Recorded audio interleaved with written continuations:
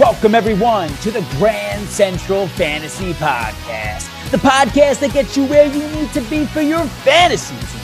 Now, please welcome your hosts, Sean and Mikey Rock.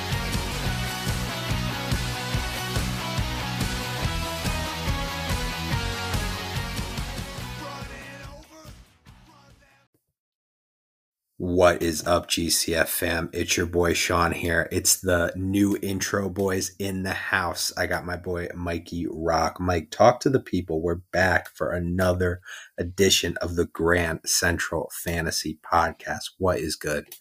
Yo, what's good, Sean? We're back after week 3. I'm bringing the fucking energy. I'm bringing the fucking noise today. I'm feeling good. Can't wait for week 4. Yo, Sean, how was your trip, man? Back from your Antifa trip. You good, man? Listen, good, man. I was out on the West Coast, living that West Coast lifestyle in Seattle. I did join Antifa, fresh off the Taliban as well. So we're cooking with gas. Mike, before we get started, and as usual, the Grand Central Fantasy Podcast is brought to you by the good folks at, you guessed it, the Grand Central Fantasy Patreon page, where you can sign up for exclusive content and unlimited assistance throughout the fantasy football season and beyond. So make sure you go to patreon.com/Grand Central Fantasy. You can also find that link in our Twitter bio. Mike, before we get started, because you already know the vibes, if you're a regular listener, we got our routine here. Do you want to explain to the people the absolute ticker tape parade you threw for Clyde Edwards-Helaire finally putting up borderline RB2 numbers the other day? I mean, I wasn't sure if you watched it. Before you get started, I was in Seattle enjoying a well-deserved vacation because, you know, I'm a very hard worker over here. I mean, working for 2 terrorist groups takes a lot out of me. So I'm walking around doing my thing, and I get a text, all caps, from Mike. I think it was CEH, suck my dick, or dick down your throat, something with a dick and a throat. Yes. And then I went back and saw he did have 100 yards. Good for him. Very good. And a touchdown. Also good. But he still fumbled again. And Mike was getting ready to get that tattoo on his ass. So how you feeling about Clyde Edwards-Helaire? And then I promise we will move on, because this is now almost borderline a Clyde Edwards-Helaire podcast. So talk to me. Oh, I feel good. I mean, since last week, you basically hit us all with, I don't know, pretty much close to like an Austin Eckler droppable moment, as you told everyone last year. You basically told the people CEH is dead, and he's not. He's back.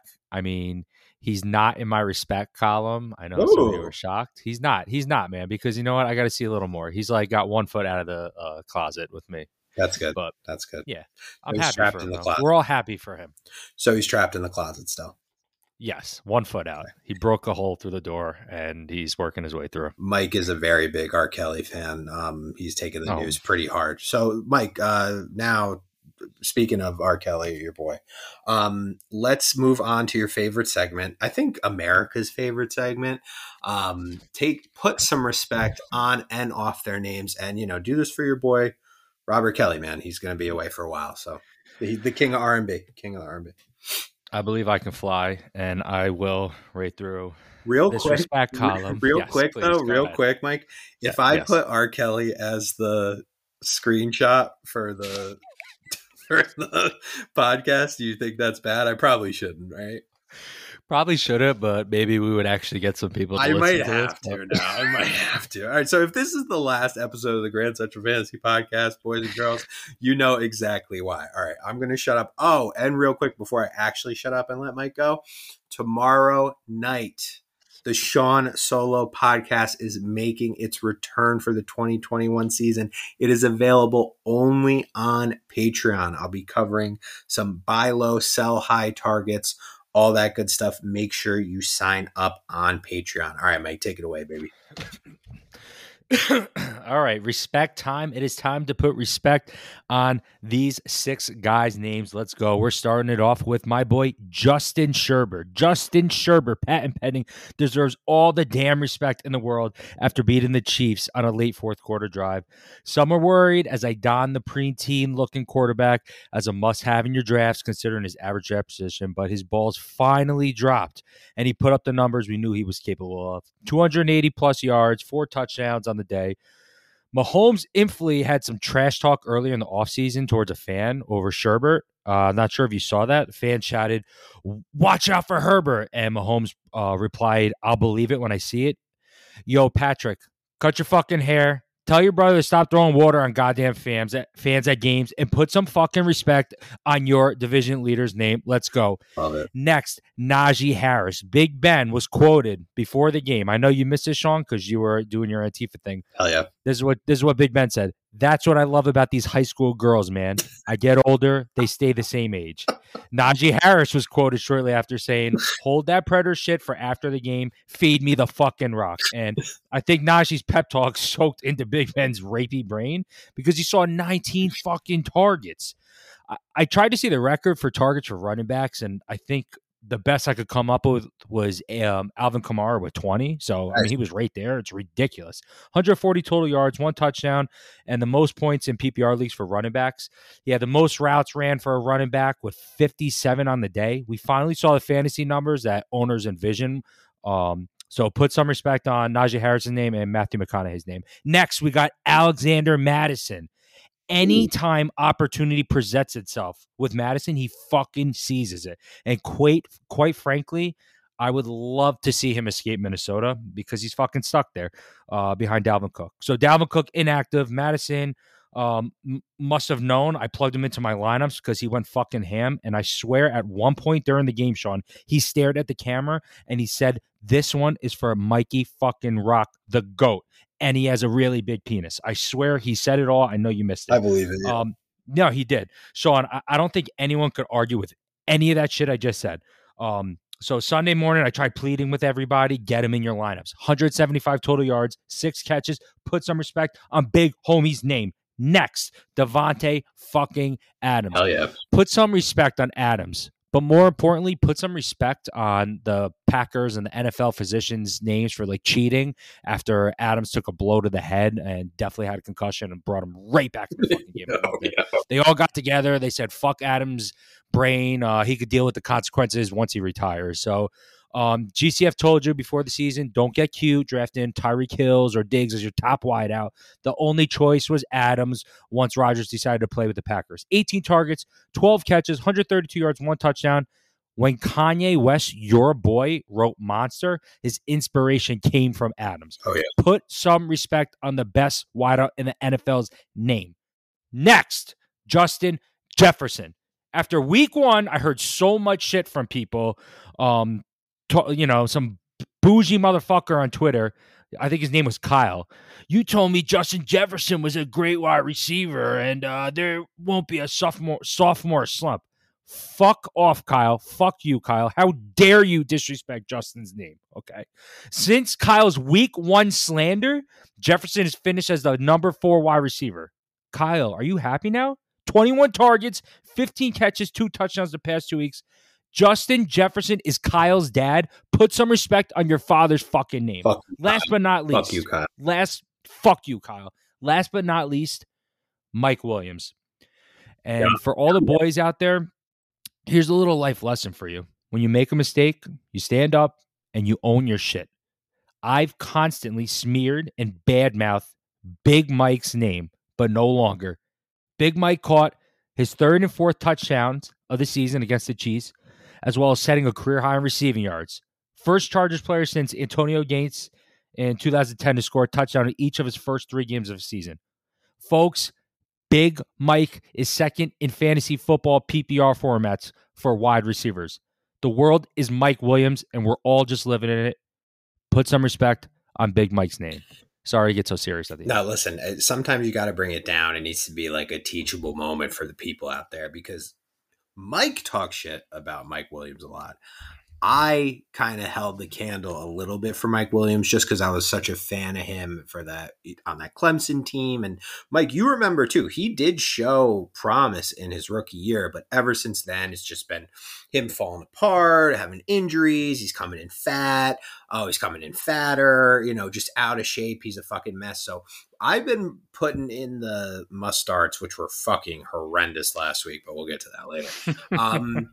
I've been putting in the must starts. In week 2, I said Mike Williams was a permanent must start. So if you're not starting him, get him in your lineups. He's definitely a hold candidate. I've been doing a lot of research for buy and sell guys. He's definitely a hold candidate. If you want to sell him a little high, I would. But I mean, if you want to go out there and get Mike Williams, go for it. This is a guy, I love that offense.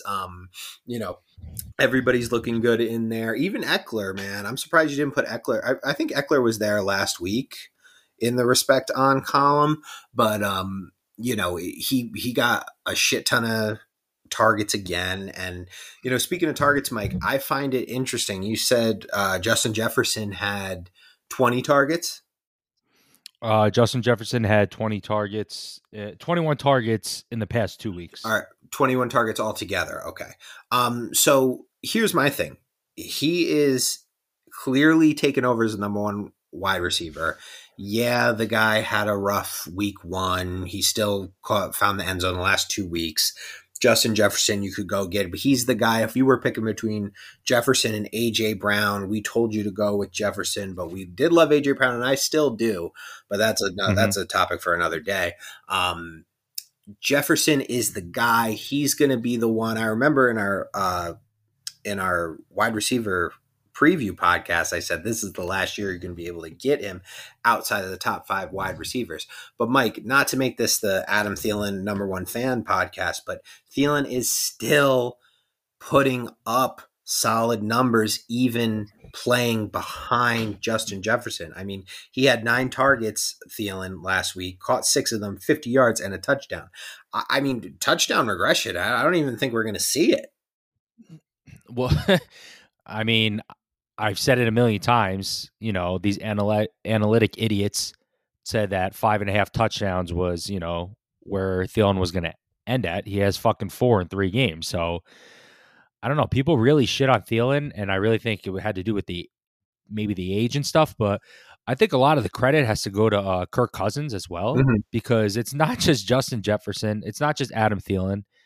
1 week it's KJ Osborne. The next week, Dalvin Cook, Alex Madison steps up, and Kirk Cousins dumping the ball off to him, letting him do his thing. Like, Kirk Cousins is spreading the love. He gets so much hate. I talked about Kirk Cousins in my waiver wire column. Guys, it's up there on the website. It's probably over for your waiver wire by the time you're going to be listening to this, but take a look at it. Kirk Cousins is like a top 5 quarterback in fantasy football right now. It's insane. And he's just, I don't know, he gets so much hate. I guess maybe he's a better fantasy football player than in real life, but I'm pretty sure, he has like 8 touchdowns on the year. He's just crushing it right now. So a lot of the credit has to go to Kirk Cousins because he's just spreading the ball to everybody. Yeah, he gets a lot of hate because he's a fucking human cornball, but otherwise he's a pretty good fantasy quarterback. And just with Kirk Cousins, you can never rely on him. The second you're like, fuck it, I need Cousins to go off, he's going to have 3 picks and get you, probably 6 fantasy points. But Najee Harris, he proved to us, we were doubters a little bit. I had him pretty high in my running back rankings. You had him lower, but not too much lower, Mike. And I want to speak on that because Najee Harris, there was a lot of hate on my end because people were putting him as a first-round pick, and I didn't think he deserved that, and it was nothing against him. I love his talent. I love his skill set. I love what he brings to the table. I don't like his team that he went to. Roethlisberger looks a shade of himself. Deontay Johnson was out this past week. He was being pressured a lot. He dumped the ball off to Harris, and Harris took care of the rest of it. I mean, if you look at the first 2 games, Najee Harris was scaring a lot of fantasy owners. He had, I think, like 5 points in fantasy the first week against Buffalo. Yeah. He stepped it up a little bit last week in the receiving game. He had like 5 catches, 43 yards receiving touchdown. But this week, he just took it to a whole new level, and Big Ben just kept going at him. 19 targets. He had 14 catches, 100 receiving yards. It was insane. And he had a pretty crazy touchdown, too. And like, as we all know, Big Ben, straight up rapist, I'm sorry, he didn't have a touchdown. I apologize. Close to a touchdown. Big Ben does not know what no means. Okay. So to play with a sexual predator like that in your rookie year, Najee Harris is going up against a lot, but in all seriousness, he's going to be a bright spot for the Steelers.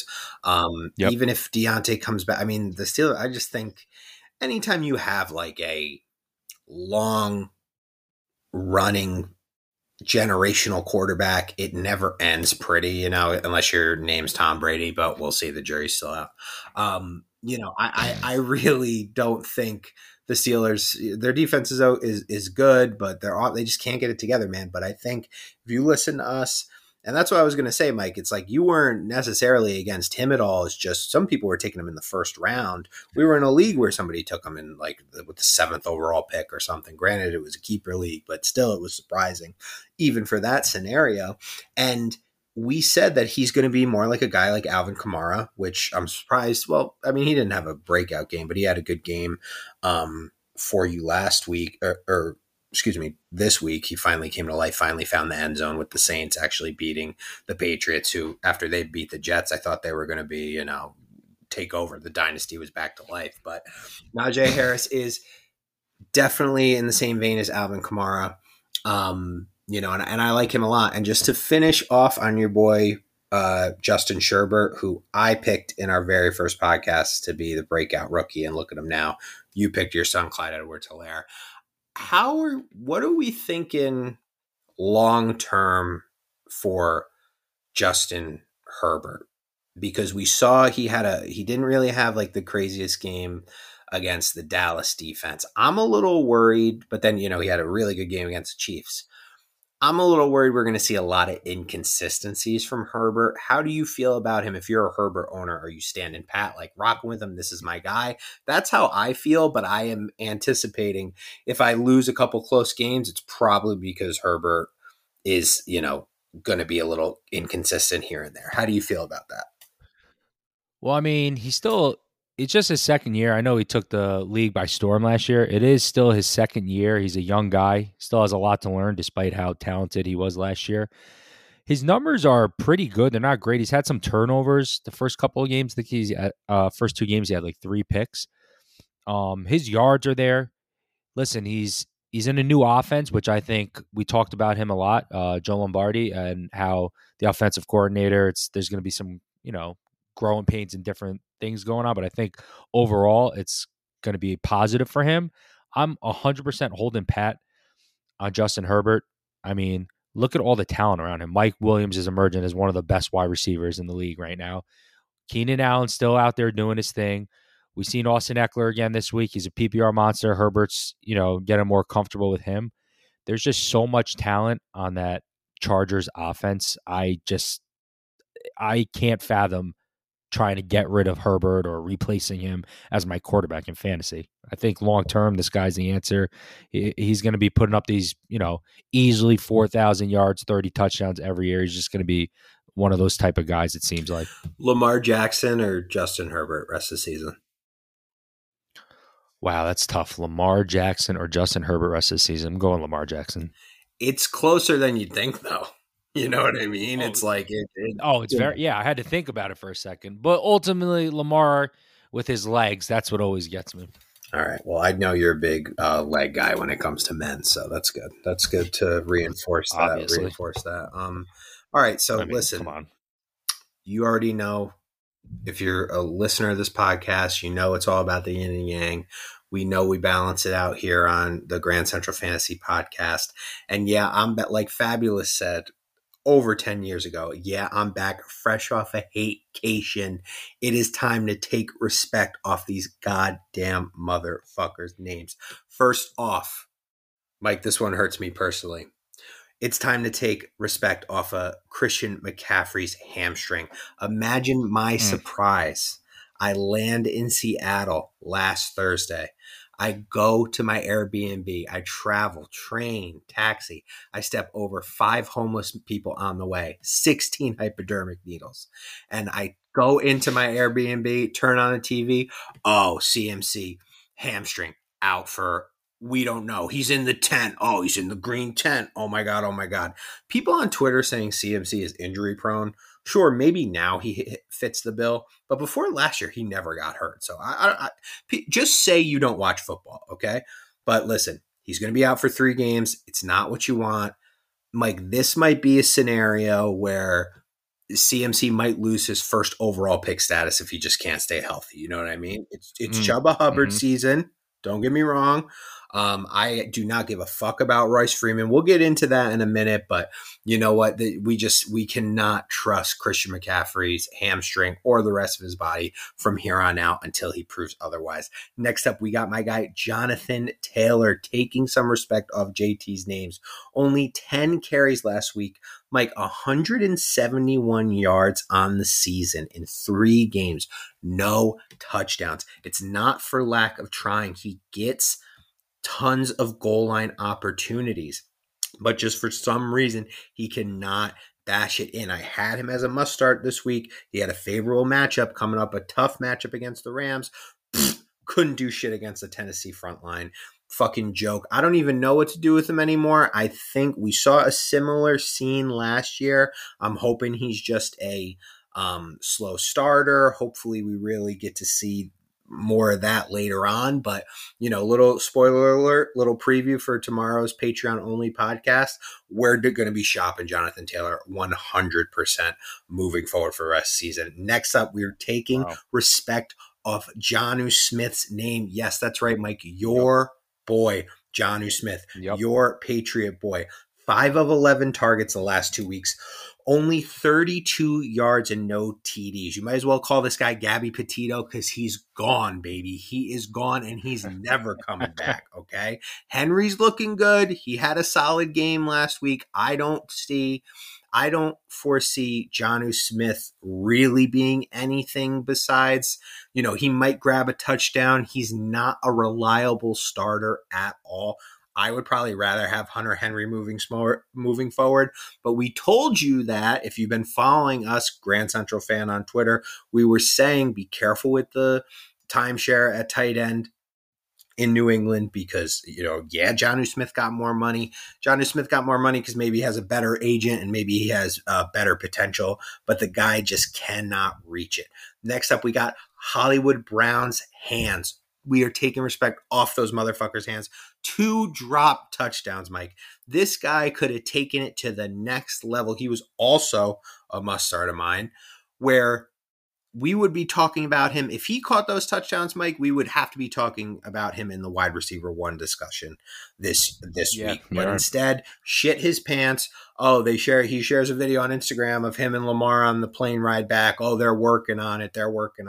Yeah, asshole. How about you work on catching the goddamn ball? Because there's nothing Lamar Jackson can do for you if you can't. He's putting the ball right in his hands. This is Lamar Jackson we're talking about, not Peyton Manning. He's putting it right in your hands and you're fucking dropping the ball. Hollywood Brown, you let me down. Take some respect off his goddamn name. Next up, we got Amari Cooper, and we warned you.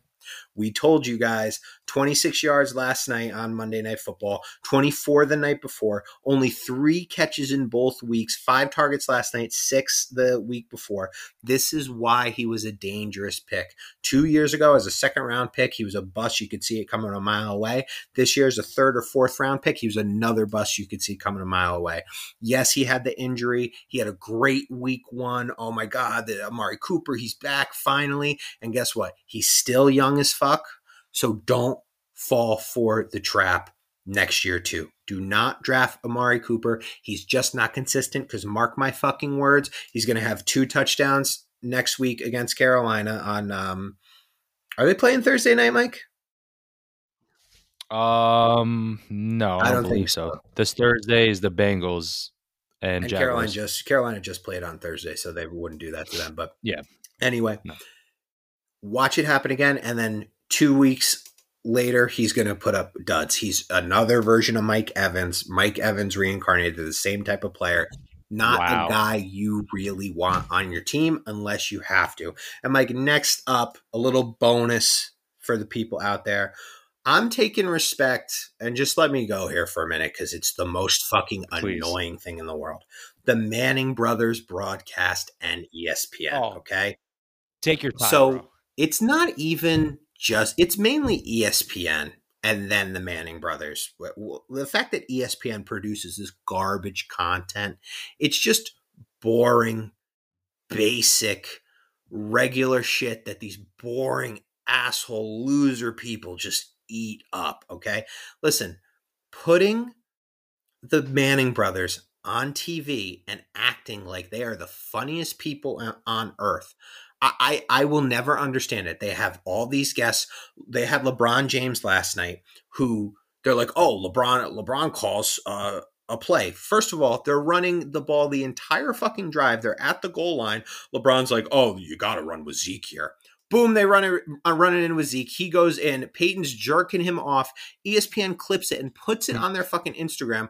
Oh, LeBron called the play like he's Tony fucking Romo. LeBron doesn't know what the fuck's going on. If I have to hear the same story again from LeBron James, oh, I got offered. Everybody offered me a fucking contract in the lockout year. Oh my God, it's so bad. I could have thrown 30 touchdowns. And ESPN on Instagram and Facebook and Twitter, they take all this dumb shit that all these dumb guys say and they put it up there, get like 50,000 likes, all this bullshit. Fucking Eli Manning, they're playing the same played out clip of Dak Prescott like twerking his hips before the fucking start of the game. Yes. Like, you know when that was funny?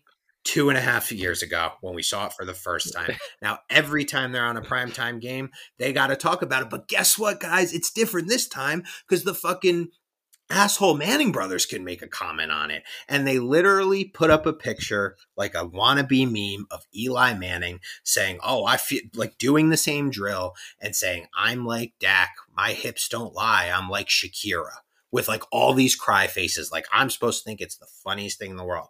Listen, just because a football player has a little bit of personality, guys, doesn't mean it's funny, okay? These guys are fucking robots. The fact that Peyton can tell a joke that's kind of a little bit funny doesn't mean they need their own goddamn show on ESPN every Monday night. And Mike, to wrap it up, I might delete my Instagram as long as ESPN has an Instagram because they are just, it's the corniest content ever. Did you see when Drake put out his album, what ESPN was doing? I seen something. It was like a sneak peek like of his album dropping. If that's what you're talking about. That's not what I'm talking about. It clearly, his label must have had a brand deal or whatever with ESPN. It was the way to market it. Like they snuck it into the fucking, They stuck it in a commercial or something. Go back the day he released that album, whatever asshole loser intern running this fucking Instagram account, they're putting up, the album wasn't even out 5 minutes. And they're putting up memes of like Drake's fucking jersey in the rafters and saying like, we've heard enough. He's the GOAT. Blah, blah, blah. Putting up fucking quotes and tweets from LeBron, who LeBron doesn't know the words, probably hasn't even heard the album. He's like, this is a classic, y'all. No, it like, just fucking stop already. Okay. I'm so tired of all this bullshit from ESPN. The Manning brothers. Take respect off ESPN. The Manning brothers is just the cherry on top. Fuck ESPN, fuck the Manning brothers, fuck LeBron James. It's all about Grand Central Fantasy. And fuck Matthew Berry. Just for good measure. Thank you very much. That might have been the best ever taking respect off of someone's name. I personally loved it. I loved that last one, Sean. I mean, I'm not going to lie. I didn't watch 2 seconds of Peyton Manning and Eli Manning talking because I am a normal football fan. I don't need to hear the Manning brothers like jerking each other off and like talking about their Super Bowls and shit. Like I don't know. Peyton's just super corny. Eli is like a little slow to me. So I want to say stuff I can't really say, and that's fine. Yeah, yeah, but it's just, and I'm trying to like calm myself down because it's the most fucking annoying thing in the world. But I'm looking at this thing right now. It's literally on ESPN 11 hours ago. It has a picture of Peyton Manning and a picture of a guy at the Cowboy game with a big helmet on. And it says, quote, "That helmet might fit you though, Peyton. It might be the only one that fits, Eli Manning," unquote. Oh, what a funny joke, bro. Peyton Manning has a big head, dude. I haven't heard that one a million times. And they're like, "Oh my God, this is so great. The brothers." And it's the fucking hips thing again. I'm going to throw my phone. Mike talk. The hips. I saw that all over Instagram too. I see Eli with the hips, bro. I'm just like, these guys are so fucking corny. Why are they not doing funny? This, I stopped watching ESPN, and you know what? I'm probably going to hell. I don't care. We're canceled already. But like when every episode was like my wish, and you know they're doing something nice for like a dying kid. I love children, and I donate at all costs all the time to kids with cancer. St. Jude's Foundation. I'm all about it. But like I don't go to ESPN to see that, bro. I go to see what happened in the fucking sports world like the day before. So click. I'm done with ESPN, bro. I'm sorry. I'll say, bro. I'm going. Dude, it's just bad because you're right. Because it's like, oh, hey, Jimmy, you know, you got stage 18 terminal cancer, and we heard that you like. We heard that you like pudding pops. You know who else likes pudding pops? Carson Wentz. Here you go, bro. Carson Wentz brought you a pudding pop. My wish. And they'd play it over and fucking over again. And it's like, give it a rest, dude. And then Matthew Berry with the puppets. I saw you fucking. Oh my God. Who were you tweeting with? Because again, he tweeted some shit out, something about Robert Woods, and he said, "My little Cooper Cup." And I don't watch Matthew Berry or anything. Like, I fucking, come on. Everyone knows we hate him. And the guy's like, "Clearly you don't watch his show." I'm like, yeah, clearly I don't. There's something about puppets or some shit. What the fuck is puppet, bro? I'm like, little Cooper Cup. How does that make sense? I guess I have to watch his dumbass show of him playing with puppets. Sounds like a fucking stupid, pedophile. Dude. Between My Wish and fucking Gabby Petito, we're we're done. Basically, this is definitely our last podcast. So, what do you have anything? Do you have anything to say? Give me your thoughts on Jonathan Taylor. Yeah, let's get back to give me your thoughts on Jonathan Taylor. That's what I wanted to go to first because like Jonathan Taylor's your blood brother. That's my guy. Like, you guys are like from The Hangover, like the Wolf Pack, like. You fucking cut your hand and like high-fived him like as soon as he came to the league. That was your guy. So you taking respect off his name, I know that had to be kind of hard for you. But I mean, he deserves it, and the Colts just deserve it. I don't know what they're doing. I mean, I was talking to you earlier before the show how I thought this week Carson Wentz was going to rely on the rushing game with his 2 sprained ankles. Like, I mean, yeah, they made it sound like he should have been in a wheelchair, but they let him throw the ball 30-plus times, and Jonathan Taylor ran the ball 10. So riddle me that. I don't understand what they're doing down there. Jonathan Taylor's not effective. The Colts offense, I was never a big fan of Carson Wentz as it was, but yeah, I mean, people spent, you know, a 5th, 6th, 7th overall pick on Jonathan Taylor. What do they have to show for it? Nothing. So it's disgusting. He deserves all the respect off his name. Jonnu Smith, man, I don't know. I don't know what to say. I really thought that he was going to be their go-to guy, but it looks like, you know, Mac Jones he's hitting the wide receivers, and a lot of these wide receivers are still on people's waiver wires. Nelson Aguilar, Jacoby Myers, Kendrick Bourne. I mean, he's targeting these guys heavy. So, and Jonnu Smith's not really isn't getting many targets, and he said something stupid like, along the lines of he needs to play better. Yeah, no shit, dude. You don't even look like you're on the fucking field. Like, tell me something I don't know. It's like something Booger McFarland would say. CMC's hamstring, dude. I mean, watching the first couple of games, I was like getting a fucking boner because he's just so special to watch, man. It's just a flashy, like Kyler Murray, like generational talents. They're just so fun to watch. And then he gets fucking hurt. The same injury again, man. Hamstring injuries are the worst. They just fucking, they're there. They fucking linger, I guess. I don't know. This muscle group is, I don't know. Maybe his hamstring's just never going to heal or be as strong as it once was. I don't know, Sean. So it's disappointing with him. Obviously, Chuba Hubbard was the number 1 guy on the waiver wire. I talked about him a lot in my blog. So if you're going to have the first pick, or you're going to have to spend some serious money on him, because it looks like McCaffrey's going to be out. What they said, roughly 3 weeks. 3 weeks. Could they're be not more. putting him on the injured reserve, which is great news. I think I really do think it's only going to be 3 weeks, but then, you got his bye. So it's like basically you drafted your first round pick. You don't have him for a month of the season, and it's tough. I'm not a big Royce Freeman guy. I don't think he's going to come in and really do anything. I think it's Chuba or bust. And Mike, just real quick to get back to it. I mean, Mac Jones sucks, right? Like nobody wants to talk about it because he's not wearing a Jet uniform. And I mean, we all saw him walking out to the draft with the All Lives Matter walk himself, fresh out of Alabama. I've never been a big Mac Jones fan.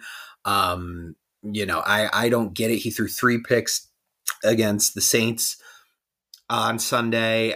I just don't get the fascination. I mean, people are out there saying, like that the dynasty's still going. I mean, Belichick. And no, honestly, I really been thinking like probably nobody hates Tom Brady more than me.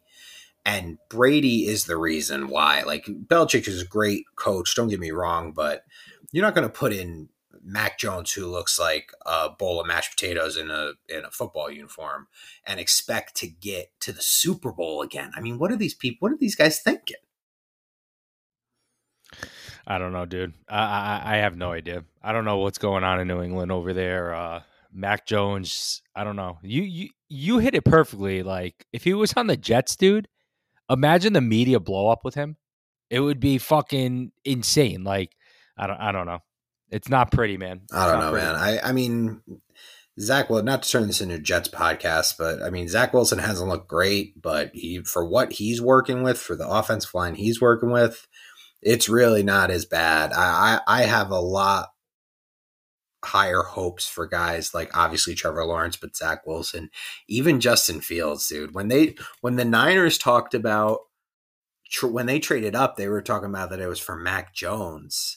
I just couldn't believe like what do you need to trade up for an Alabama quarterback? 1, and then 2, it's fucking Mac Jones. I mean, Jesus Christ. I mean, he's fresh off a clan rally. You could probably get him in the second round, but Well, it's funny after the Jet game, everyone's talking, oh, I told you Mac Jones is going to be a great NFL quarterback. And then what happened? Well, that's the thing. And it's just. So week to week, let's just say what's fucking. I hate to throw it back to it, but it's just like game manager shit. You know what I mean? Like back like that, like yes. Alex Smith type of quarterback back when Alex Smith was with the Niners. It's just like, check down, pass the ball off, don't fuck it up. And these are guys out there like I like Nelson Aguilar. Jonnu Smith, I wasn't a huge fan of, but I got a fucking boner for Hunter Henry way back when they were in San Diego. I think he has a lot of potential. Yeah. But I just don't think from a fantasy perspective, these guys are really going to do anything because they have a rookie quarterback. But, it's different because it's New England. It's Bill Belichick. I mean, give me a break, but whatever. Yeah, Week 3 is in the books, baby. Let's move on. Mike, what are we looking forward to in Week 4? What are you thinking? All right, I want to talk about the Chiefs offense a little bit. It's pretty crazy what's going on with the Chiefs right now. I mean, the Chiefs are 1-2. No one fucking saw that coming. And they're in last place. No one fucking saw that coming. I couldn't believe it when I heard that the Chiefs are in last place. And it's 3 games. I get it, okay? But, we're talking about the Chiefs right now. So this is kind of unexpected. NFL is just fucking, it's truly the greatest sport because you never know what the fuck's going to happen. But I know most of the Chiefs' concerns, they like stem from the defensive side. But the offense obviously isn't living up to its standards. What we expect perfection from the Chiefs. We're not getting perfection from the Chiefs. We're getting good offensive football, but we're not getting what we know they're capable of. And, I know this is a fantasy football show, so I just want to pinpoint a couple of players from a fantasy standpoint when we're talking about the Chiefs, and we'll take it from there. And we're going to start with, obviously, Patrick Mahomes. And, people are talking about how he played one of his worst games in the NFL this past week. I know he had the untimely pick, under 2 minutes left in the game. The game was tied. I think it was 24-24. But in fantasy, like we would take this game all day. 3 touchdowns, 250 yards. Any week, we're most likely going to be very happy with our starting quarterback in fantasy football. Again, that. But the problem with these numbers, like they don't reflect the value where he was drafted, Sean, as a early mid-second round pick. Even if he goes on to lead all quarterbacks in fantasy scoring, his numbers just won't be astronomically different compared to like Rodgers or Wilson, Russell Wilson, or like Herbert, Tom Brady, who were picked like several rounds later. So I just want to throw it out there. We can't stress it enough. I know the draft's over, but this is just for future mindset. This is why we tell you do not draft Patrick Mahomes, because if he's not finishing as the number one quarterback by a fucking landslide, there's no reason why you should be wasting a early to mid second round pick on Patrick Mahomes. Just want to throw that out there for you guys, because I see so many people coming to us with Patrick Mahomes. They're taking screenshots of their rosters. You have very good rosters out there, some of you, some terrible, but you have Patrick Mahomes on your team, and I'm just like, I just wish you didn't do that, because that could have been a solid, running back 1, running back 2 on your team.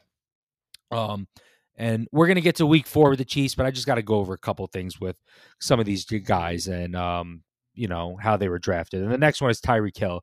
And that's another guy I probably will never have on my team, Sean. And I know that might surprise some people, because I love Tyreek Hill, but he's doing exactly what I expected. He started the season off like lighting the world on fucking fire. I don't remember the numbers, but it was I think it was like close to 200 yards, 13 catches, a touchdown or 2. It was crazy. And then the next 2 weeks, instead of looking like a cheetah, he looks like a fucking house cat. He can win you a matchup each week, but overall season, he's just not going to put up. Overall in the season, he's going to be inconsistent. 3 catches in week 2 on 14 yards, 5 catches on 56 yards week 3. His overall numbers are going to look so impressive because he's going to have those blow up weeks, but it never is consistent week after week after week. So I would honestly wait for another one of these like light the world on fire games. And I'm honestly telling people this. Call me fucking crazy, Sean. Sell high on Tyreek Hill, because I just can't take the inconsistency. I can't take my number one wide receiver losing me fucking weeks. Call me fucking crazy. Yeah, I mean, it's not too crazy. Like, we've said it. We've been saying it for a while with Hill.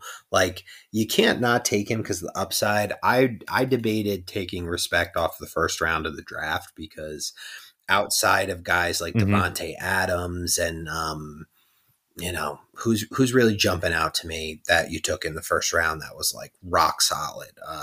Nobody's really been the guy, Austin Eckler, maybe 2 guys we were really big on, but nobody's been 100%, locked in or really worth it. And I think with Tyreek Hill, he kind of falls under that category where it's like, hey, yeah, he's gonna volume you to death, and by the end of it, the stats are going to look good. But hey, if we could have spread that out a little more, then he would go from a first round pick to probably a late second, early third round pick, because instead of getting you those, I mean, I've seen some games he gets 40 fantasy points, then the next week gets 7. So yeah, I don't get it. Were you done with your Chiefs breakdown? I just want to talk about it. Yeah, Travis Kelce a little bit too. Because I write my blog every year. I talk about tight ends, waiting on a tight end. And this year, I kind of made an exception with Travis Kelce, because he's legit one of a kind at his position, and the numbers show. Most reception yards per game by 20, second in targets behind Darren Waller, but has a way better completion rate than Darren Waller. I don't have the numbers in front of me, but I saw it before. It's so much different. And he's second in touchdowns behind Gronkowski, who, he's going to fizzle away eventually. He got hurt, and, Gronkowski's hot right now, but that's not going to last. And the most important stat, he leads all tight ends in fantasy scoring, and the only one in PPR format to average over 20 points a game. He's a fucking beast. And clearly he's Mahomes' go-to.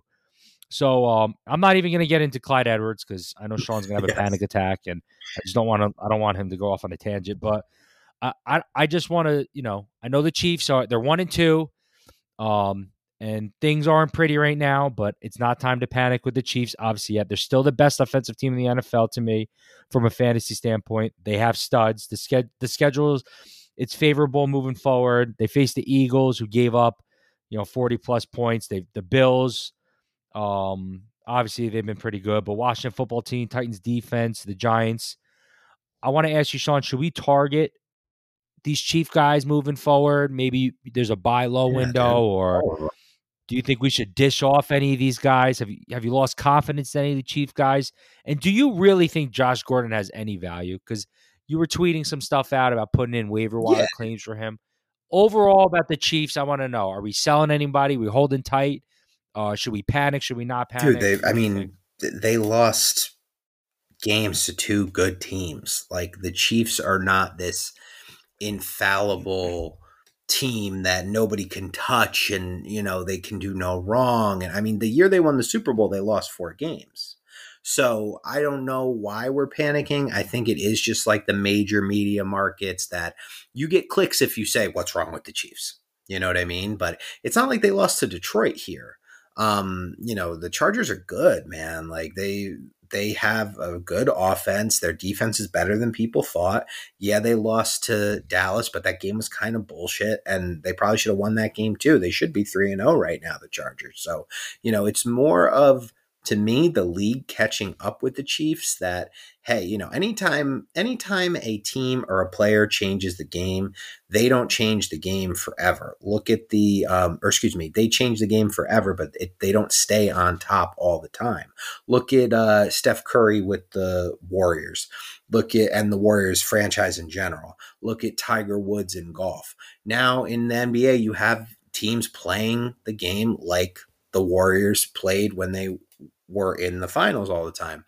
Now in golf, it used to be any asshole like me going out there playing golf, swinging. Now professional golfers are full-blown athletes that could play in, a ton of sports just like Tiger Woods could. So the league, the NFL especially, it's all parity. Everybody just tries to play like each other. So, they lost 2 close games.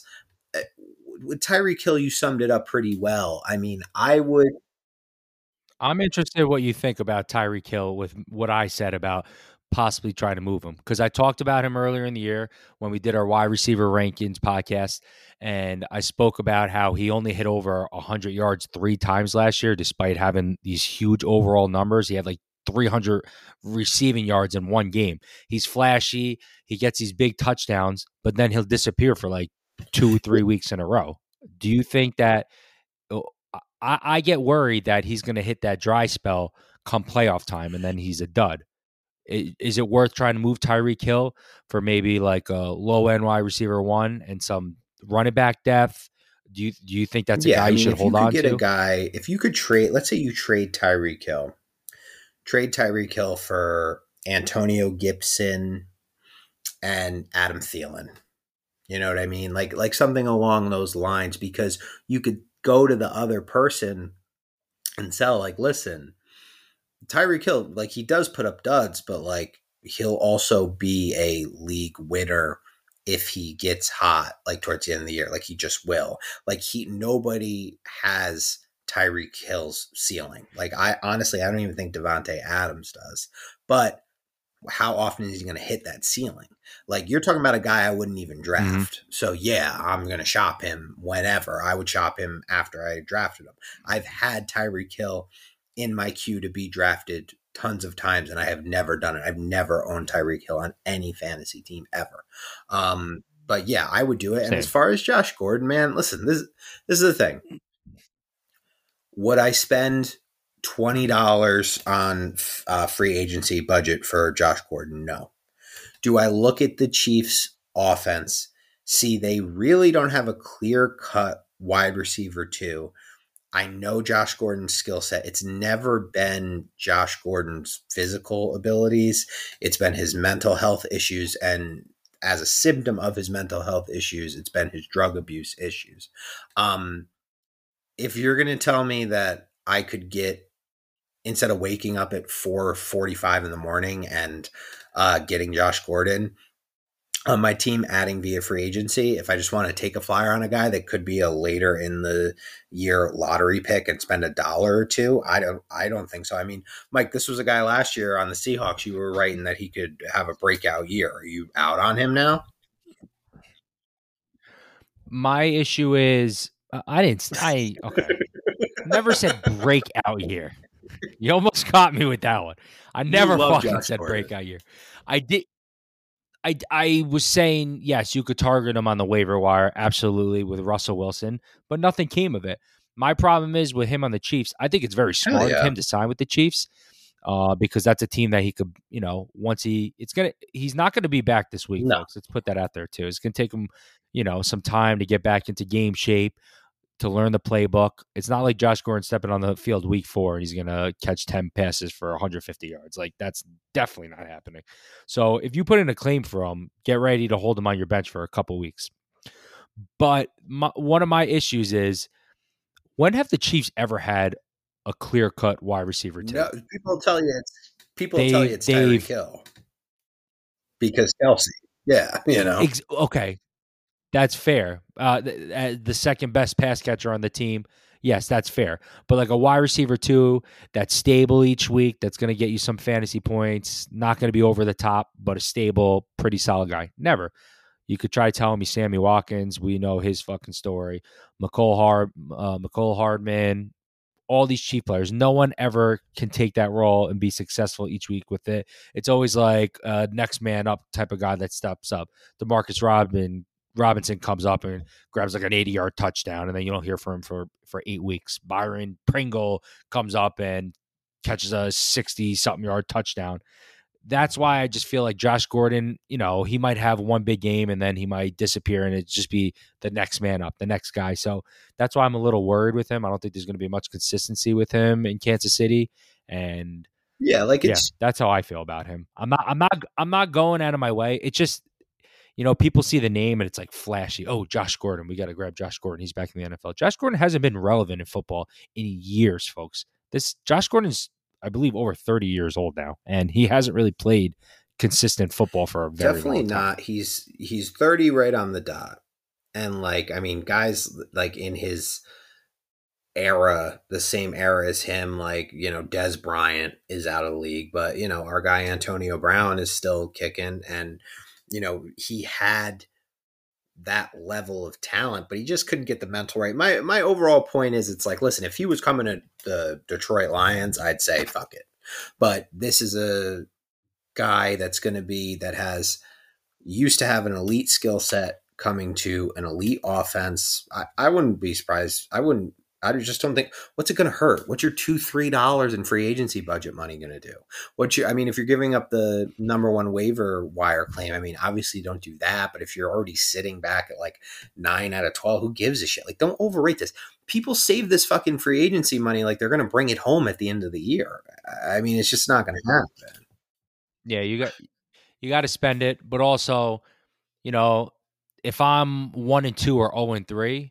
Should I put in a waiver wire claim or spend money on Josh Gordon? No, absolutely not. You need somebody who's going to be out there to win games.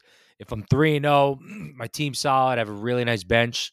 Yeah, I got a spot that I can, finagle with. I could play with it a little bit. Yeah, you know what? Then I'm going to grab Josh Gordon, keep him there, and see what happens with it. Josh Gordon, he's not like a must-add type of guy. I just don't want people to see his name and feel like, they got to run to the waiver wire. Bro, this isn't 2015, but it's...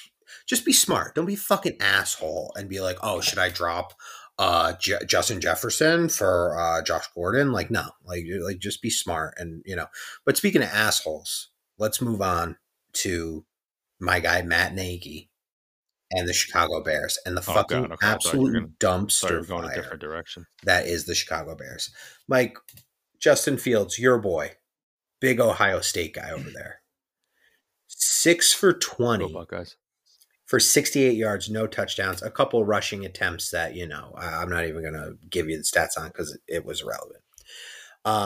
Montgomery, my guy who I truly like, 10 carries for 24 yards. Allen Robinson, on the Mount Rushmore of Grand Central Fantasy, 2 catches for 27 yards.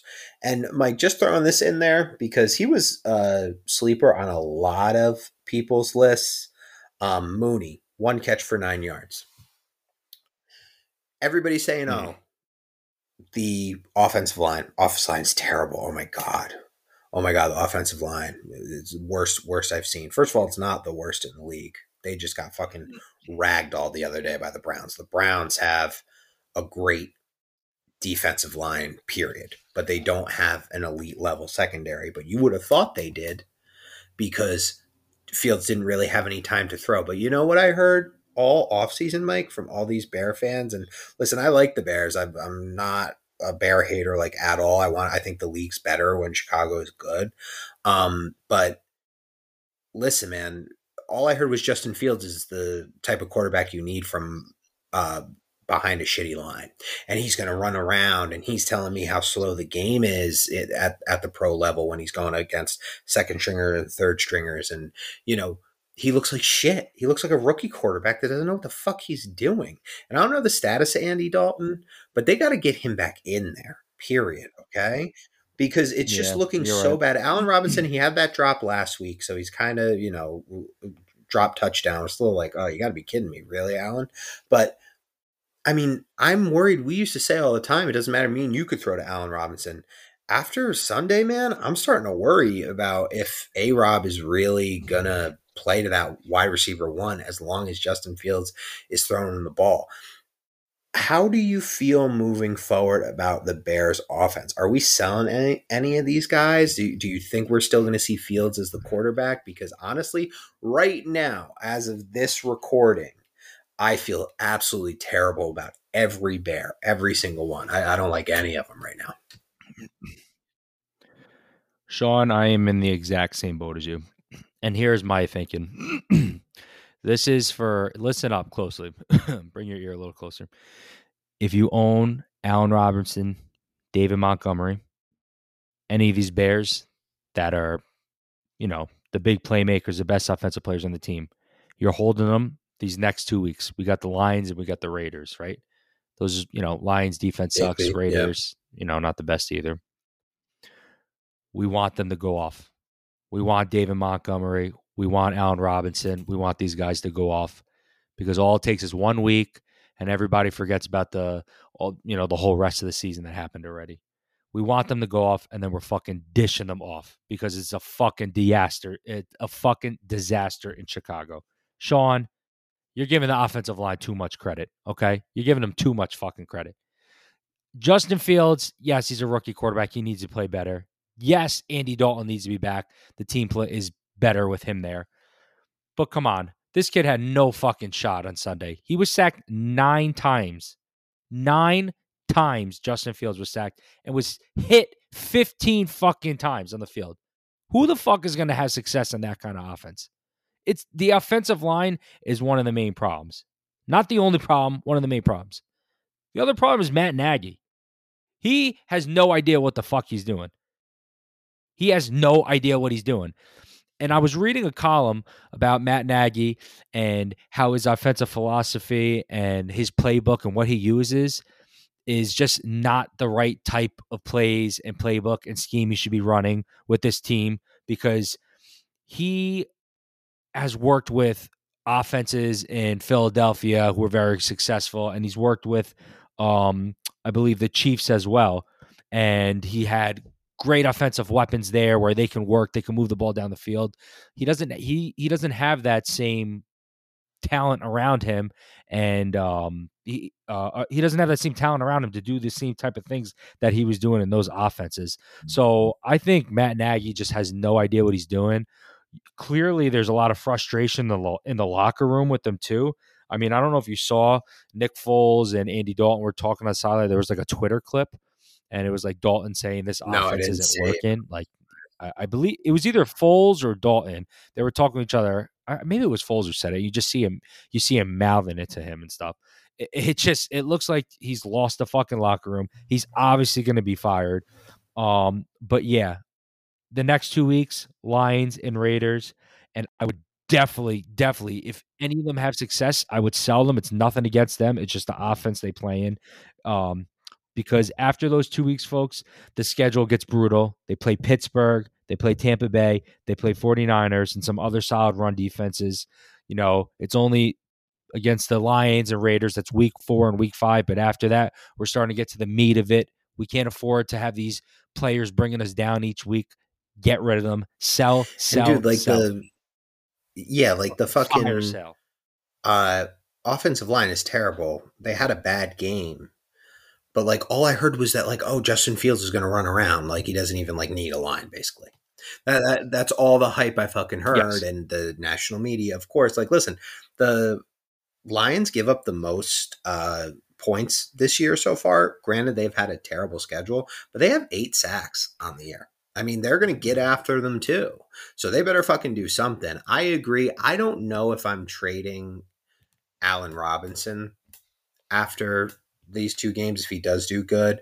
I mean, we still have to see what's going on, and you know, maybe Fields can be better and they fix it. I mean, you got to think it's not going to be as bad because, like you said, he got destroyed last week. But honestly, man, I don't feel good about it. And just to me, it's like, oh, you ran Trubisky out of town because, oh, you can't just, he's mobile, but he's not mobile enough. And you get Fields and you just act like, I mean, he just looks lost out there. And I know the line isn't blocking for him and it is mostly Matt Nagy, but like he shouldn't even be playing in the game. He shouldn't even be playing in the game. I would much rather have Foles out there than Fields right now from a fantasy football perspective. And if I'm a Bears fan. It seemed like Matt Nagy didn't really want Fields out there. I'm pretty sure it was, public that he felt Fields wasn't ready, but Dalton was hurt and couldn't play. And newsflash, Dalton was hurt probably because he's been taking a beating this season too. So, but yeah, I think, I could be getting ahead of myself with Allen Robinson. I think if Dalton's back and he's healthy, there could be some sex. Jesus Christ. Where's my mind at? There can be, sex. Yes.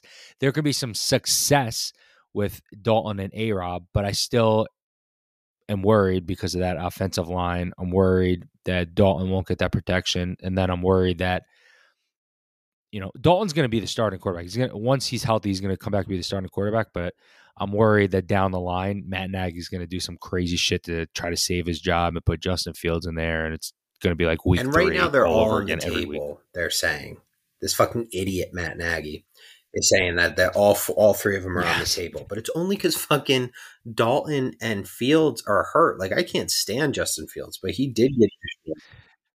Yeah, Fields got hurt last week too. He had to get an X-ray on his wrist or his hand. I just don't understand these GMs Yeah. that everybody crowns like, oh my God, they're so smart. And like nobody the game comes nobody gives a shit about the offensive line. They like think we're seeing it with the Jets now. Like, oh, we can piece it together, or oh, we trade for this asshole, do this. And it's like, okay, well, they're still getting destroyed. So like, what are we going to do?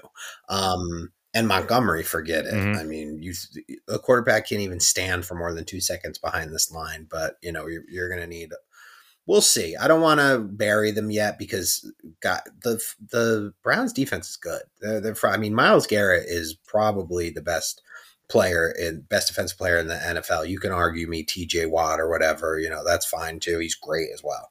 But, it's just, we're going to have to see. I got a lot of eyes on the Bears line. That feels like a Thanksgiving game to me, but let's move on. Mike, what do you got next looking into week 3? Because so far this has just been depressing, bro. I hate Bears. I know it has been. It really it's been depressing. You're a depressing guy to be around, yes. Let's face it. So yes, you are. And I'm going to spice up the room a little bit because we're going to talk about the Raiders offense, okay? I'm going to chat about the AFC West team that's in first place, the Las Vegas Raiders, Sean, okay? I know you were busy chanting free R. Kelly this weekend, so you missed out on the Raiders. They won their 3rd straight game, led by their stud quarterback, Derek Carr. Loving me some Derek Carr lately. 3 straight games, 380 plus yards, and 2 touchdowns. 3 straight games of that, folks. Unreal. And I messaged you yesterday about certain people in the industry who talked earlier in the year how Derek Carr should be traded and Marcus Mariota should be the starter. Dude, oh my God, there was a lot of people chat that. I won't bring up any names, but I think that's fucking hilarious considering where we are at right now. So Derek Carr, I'm not expecting Carr to throw like 400 yards every week, but my God, Sean, he could come pretty damn close to it considering the schedule. It's going to fucking open up for him the next couple of weeks. Got the Eagles, Giants, Chiefs, Bengals, and a couple other teams in there that, I mean, it's pretty, man. I'm licking my chops right now. And I think Derek Carr, correct me if I'm wrong, I think Derek Carr can stay as a top 12 quarterback, a starting quarterback in fantasy football. I could be getting ahead of myself. I do it a lot, Sean, but it's real pretty right now, and it's real promising considering the teams that he's going to be going up against. And, should be in consideration. He should be in consideration almost every week as a starter in fantasy. So before we get into that, I want to dig a little deeper into the Raiders' success and how the wealth and the love is being spread out in good old Vegas. And it starts with Darren Waller. So Darren Waller, we saw him week 1. He went off, fucking bang. And since then, he's been pretty mediocre. 2 straight games of 5 catches. I think he had like 55 yards and 60-something yards in the other one. So Darren Waller's been a little down the last 2 weeks. Not too worried about him right now. He will be fine. I know some people are a little worried about him. They spent second, third round pick on him. He'll be fine. Let's look at the other options he's got over there. He's got Hunter Renfrow, and I'm just going to rattle off some statistics of these next 3 wide receivers for the Raiders. 16 targets on the year, 16 receptions. I think that's wrong, but it's in that ballpark. 204 yards, 1 touchdown. Henry Ruggs, 19 targets, 11 receptions, 237 yards, 1 touchdown. Then you got Edwards, 13 targets, 10 receptions, 210 yards, 0 touchdowns. So they're all close in the same ballpark, all these wide receivers. And one of my next questions for you is, do you think the way this Vegas offense is rolling, they're fucking throwing the ball down every team's throat, do you see any of these wide receivers really taking off and being like the clear-cut number 1 besides Darren Waller, and the type of receiver that you could see starting almost on a weekly basis as your wide receiver 2 or flex consideration? Let's start with Derek Carr, talk about the receivers, and then I want to get into on the Raiders. On a weekly basis, the only one right now, I mean, it sucks. I like Bryan Edwards a lot. I think he's explosive, and I think he's a guy that has a lot of potential. But right now, the only one really is Hunter Renfrow. I mean, just last week, he put up 77 yards and a touchdown. But honestly, Mike, in this case, I think the Raiders, I love this Raiders team. Like, I got to tell you, I really do. I think they have another game this week that was a toss-up, and I think they're going to win again. Let me see real quick who they're playing. The Chargers. I could see them winning that game on Monday night, too. To me, we got to see if Josh Jacobs is going to be healthy, because so far you're winning that argument because, Jacobs, I like a lot. He had a good game in week 1, found the end zone, but now he's hurt, and this is a guy that really wasn't hurt a lot. But to me, the guys to own on a regular basis, like you need to get out there and get, are Waller and Derek Carr. And Jacobs, you can make a case for him, but you said we're going to talk about that in a minute. To me, all the other guys are, I want Renfrow, but Ruggs, they're low-end flex plays at best because you just don't know. But the thing is, as we've seen so far, that they are going to throw the fucking ball. They do not give a shit about Derek Carr. He said he was going to retire.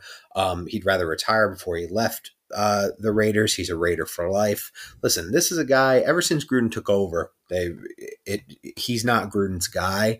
I think he's getting better. I think they're closer than they ever been, and I think they're closer to making it work, the closest they've ever been to making it work, I mean.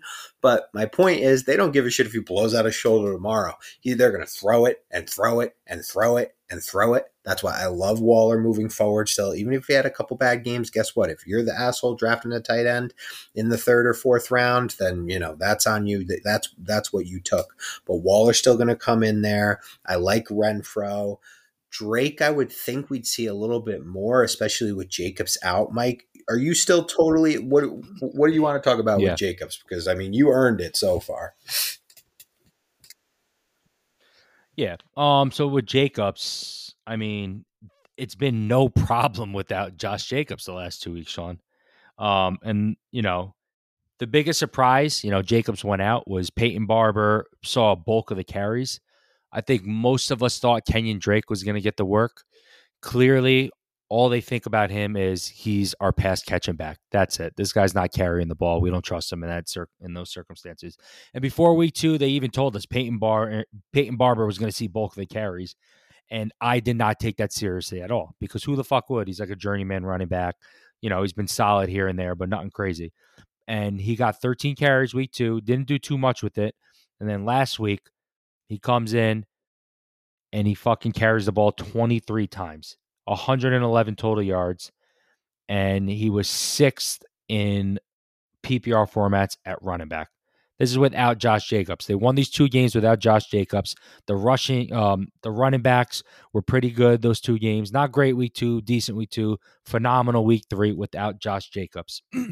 And I don't know, man, if Josh Jacobs might start to fall a little out of favor in Vegas.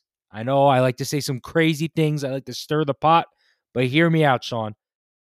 Week 1, Jacobs played only 52% of Vegas's snaps. Okay, that's half of the fucking running back snaps. Jacobs was on the field. He had 10 carries. Now look at Peyton. Look at fucking Barber. He's on the field all the time. What did he do in week 1? Go one? ahead, talk to me. He carried the ball 10 times, and what happened? Twice. But he's a goal line back. 100%. That's important. No. Yes. Was he efficient running the ball? No, he was not. And to be quite honest, he hasn't been efficient running the ball in over a year. Let's look back to last year. He averaged under 4 yards per carry as a running back. That is terrible when we're talking about Josh Jacobs, who people wanted to draft as a second-round pick. I understand he's going to get the goal line touches. He's going to get the touchdowns, but I just don't think he's an efficient running back. And when you see a 27-year-old journeyman running back looking better than, your star running back, I'm starting to get a little worried with Josh Jacobs moving forward. So, yeah, I do deserve to fucking talk some shit about Josh Jacobs. I told you, motherfucker. John Gruden's a weird guy, Sean. I don't totally hate Josh Jacobs. I just don't think he's as good and should be drafted as high as some people draft him as, because he gives you nothing out of the passing game. And clearly they brought Kenyon Drake in for that alone. But I was starting to say John Gruden's a weird fucking guy. He does strange shit. I wouldn't be surprised when Josh Jacobs comes back that Barber's seeing just as many carries or some fucking, crazy shit going on there. And also clearly this Vegas team emphasizes the passing.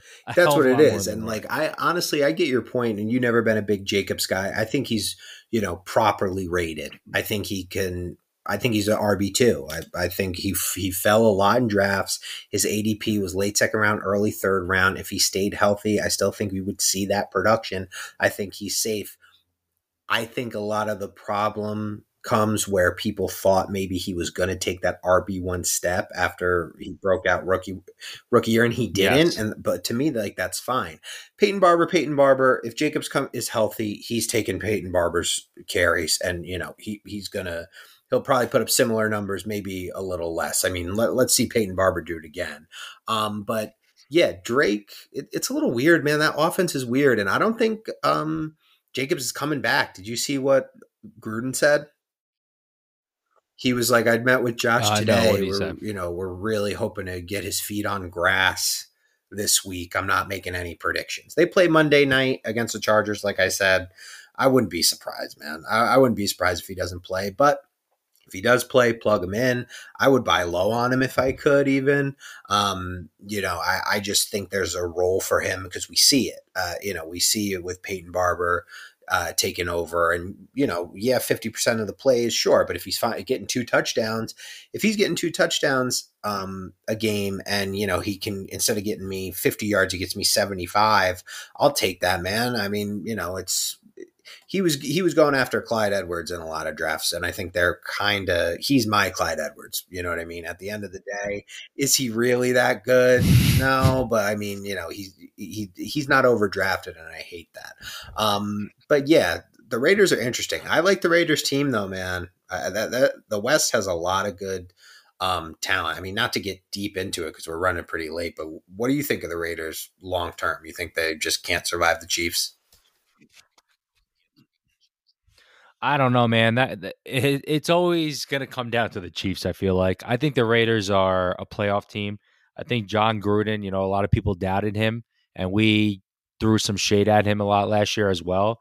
But he's got this team at 3-0. He's got this team, you know, feeling real good about themselves. They're very confident.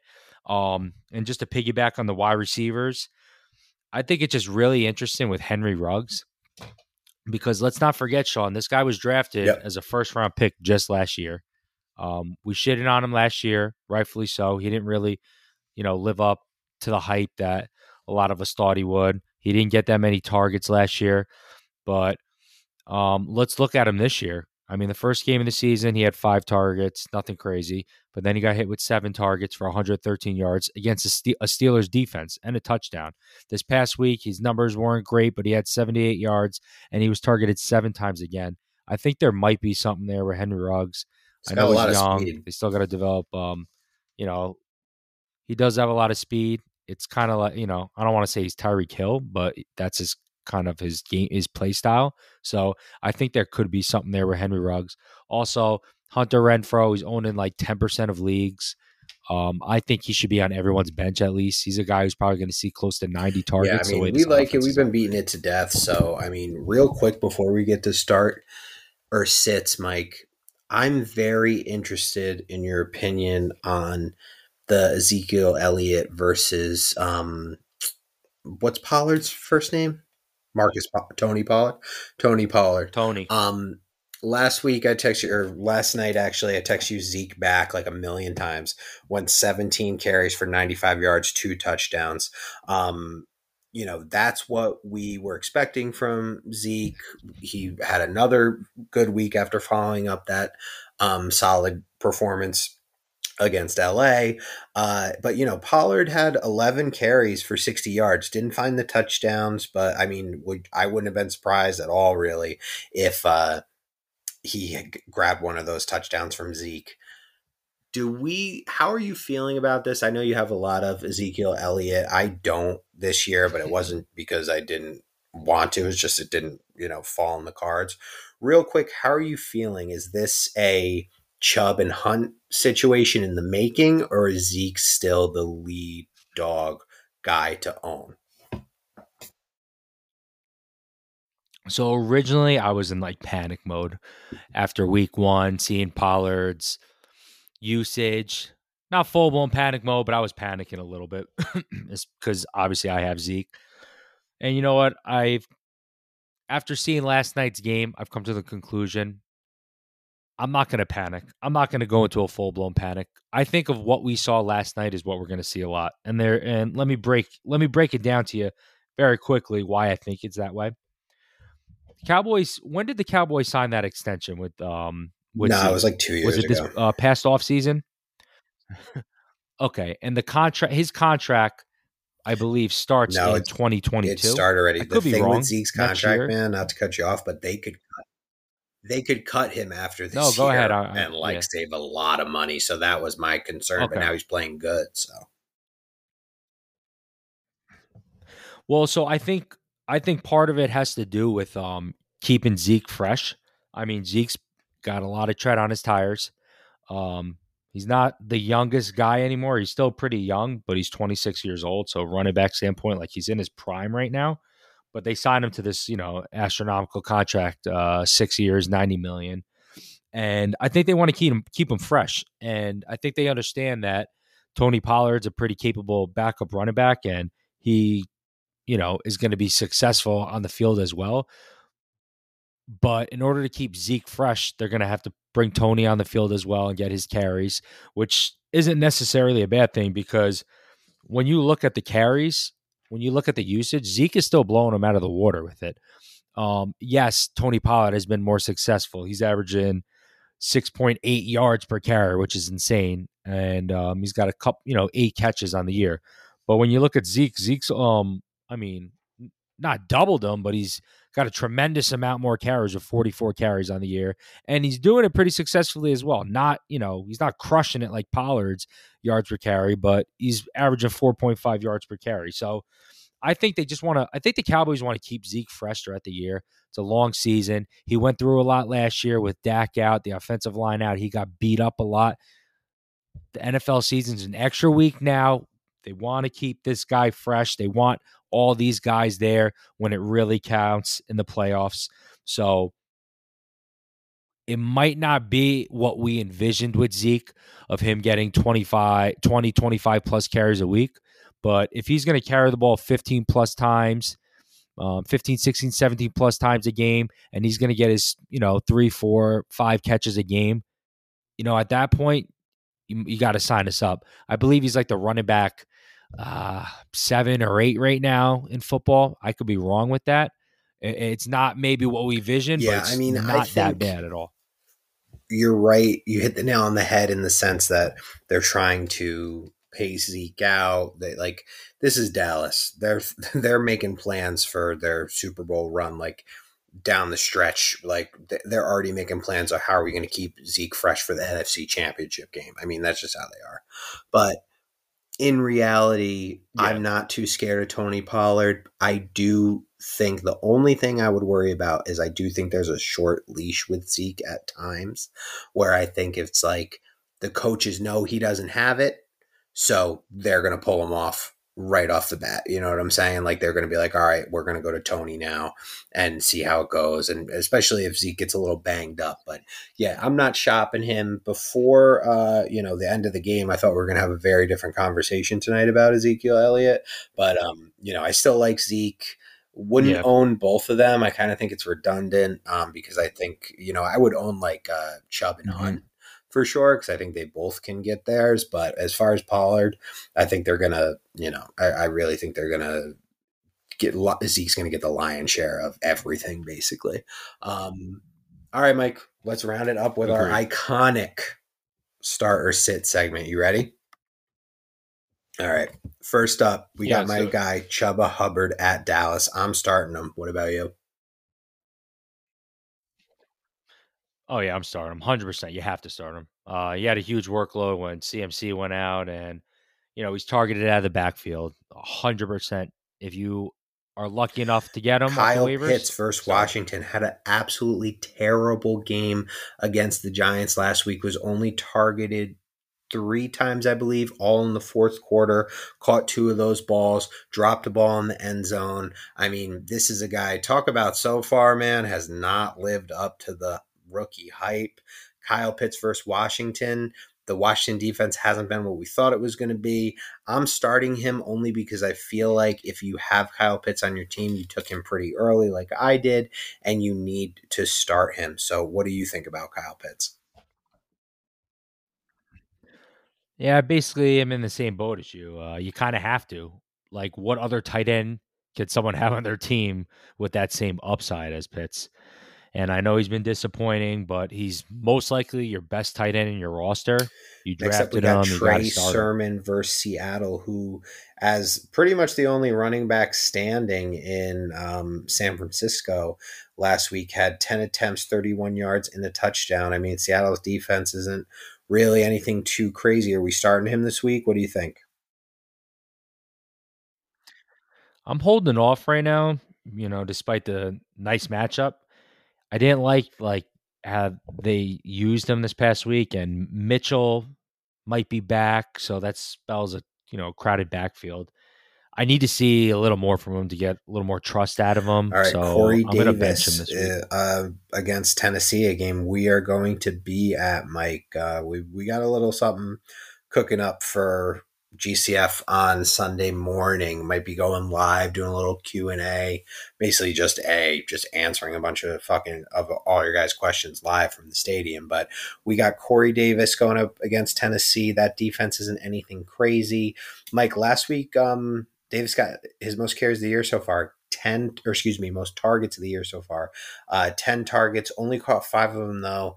Had some drops too, and only got 41 yards and hasn't found the end zone since week 1 when he got there twice. What are you thinking about Corey. I'm probably not starting him just because I really can't trust any Jet at this point, which sucks. But well, first off, I can't wait to be live because I'm going to be blackout drunk. So please don't miss it. I promise you, I will be fucking hammered. Probably will have my man titties out.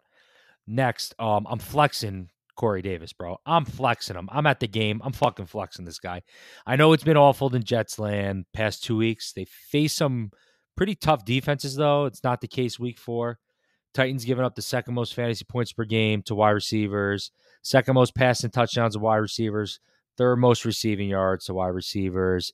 I'm flexing Corey Davis this game. You know, he's targeted a lot. He's paid to be the guy. I don't know if he's going to put up those same numbers he did week 1, but I think he's going to do enough. Mike Gesicki versus Indianapolis, the Miami tight end, who I was pretty high on going into the year. The first 2 weeks of the season, he looked kind of like a bust, but I think something in the game plan changed, Mike. He went from, he had a whopping 12 targets, caught 10 of them for 86 yards, didn't find the touchdown, or didn't find the end zone, I mean. But what are you thinking about Gesicki? Do you think he's a tight end that, you know, top 12, top 10, top 12 tight end you got to start? What do you think? Fuck Tua, first of all. I'm wearing my Tua sucks shirt right now. I told everybody he sucks, and, you know, now he's hurt. With that said, though, I'm benching Gesicki this week. It was very close for me. This was a tough one for me. If Tua doesn't play, which I don't think he's going to play, I could see why you might want to start him against the Colts. But I mean, actually, the Colts, you know, they hold tight ends in check. If Tua's out there, 100% do not start. If he's not out there, Gesicki might be a must start for me this week because we got Jacoby Brissett revenge game against Indianapolis. Let's go, baby. Next up, we got a guy who was pretty popular on the waiver wire in week 2 after his big game in week 1, and we said to start him in week 2. And he was pretty good. I think we faded him a little bit on the road in Tennessee, but that's Zach Pascal. He's going up against the Dolphins as well. What do we think about Pascal? I'm going to sit him. I'm not crazy about him. I'm still a big Michael Pittman guy. I don't want to put him in my lineup. I don't really like what's going on. In no world are you starting Zach Pascal right now. It's just too risky. Pittman's fighting for that spot of where, you know, he's definitely a flex guy, especially you have the double flex, throw him in there. He's a USC guy, so he's smart. You already know the vibes. Next up, we got Javonte Williams. Our guy finally broke out a little bit last week. Pretty similar numbers, but he did find the end zone. And this week he's going up against that, you know, tougher Baltimore front line. What are we thinking, Mike? I'm going to sit him, but I do think we have a great road ahead after this week where Broncos go to Pittsburgh and Vegas. But so, you know, hang on to Javonte Williams truthers out there like us. Your time is coming. We already see it. But for this week, I think he might take a seat. What do you think? Yeah, he got the touchdown. He hasn't ran the ball that effective as I thought he would, but he's still getting the volume, and he was targeted out of the backfield a couple times finally last week, 4 times to be exact. I'm giving him flex consideration. This ain't your father's Ravens. Next up, we got Hollywood Brown. We already went over it, but he's at Denver. That Denver secondary and defense overall is solid. I'm starting Hollywood. I think he can, you know, if he hangs on to the ball, like I said, this is a wide receiver 1 conversation. I don't think we see wide receiver 1 numbers, but I think he's a good low end wide receiver 2, high end flex play. What do you think about him going on the road in Denver, Mike? I showed Hollywood some respect last week, but in the words of our guy Jerry, he is a useless twat. Shout out Jerry. You have me fucking dying. He was shitting all over Hollywood Brown. I don't know if you saw it. It was fucking hilarious. Yes. Oh, Jerry, I know. He wanted me to make sure that. Yeah, he wanted. Yes, he wanted to make sure that we put him on our take respect off, and I didn't even bring it up to you, and you did. So I'm very. Dude, please go back to our DMs and look at what Jerry was saying Jerry's about the fucking man. Hollywood Brown is fucking hysterical. But he literally said he's a useless twat. So Jerry, shout out Jerry, that was for you.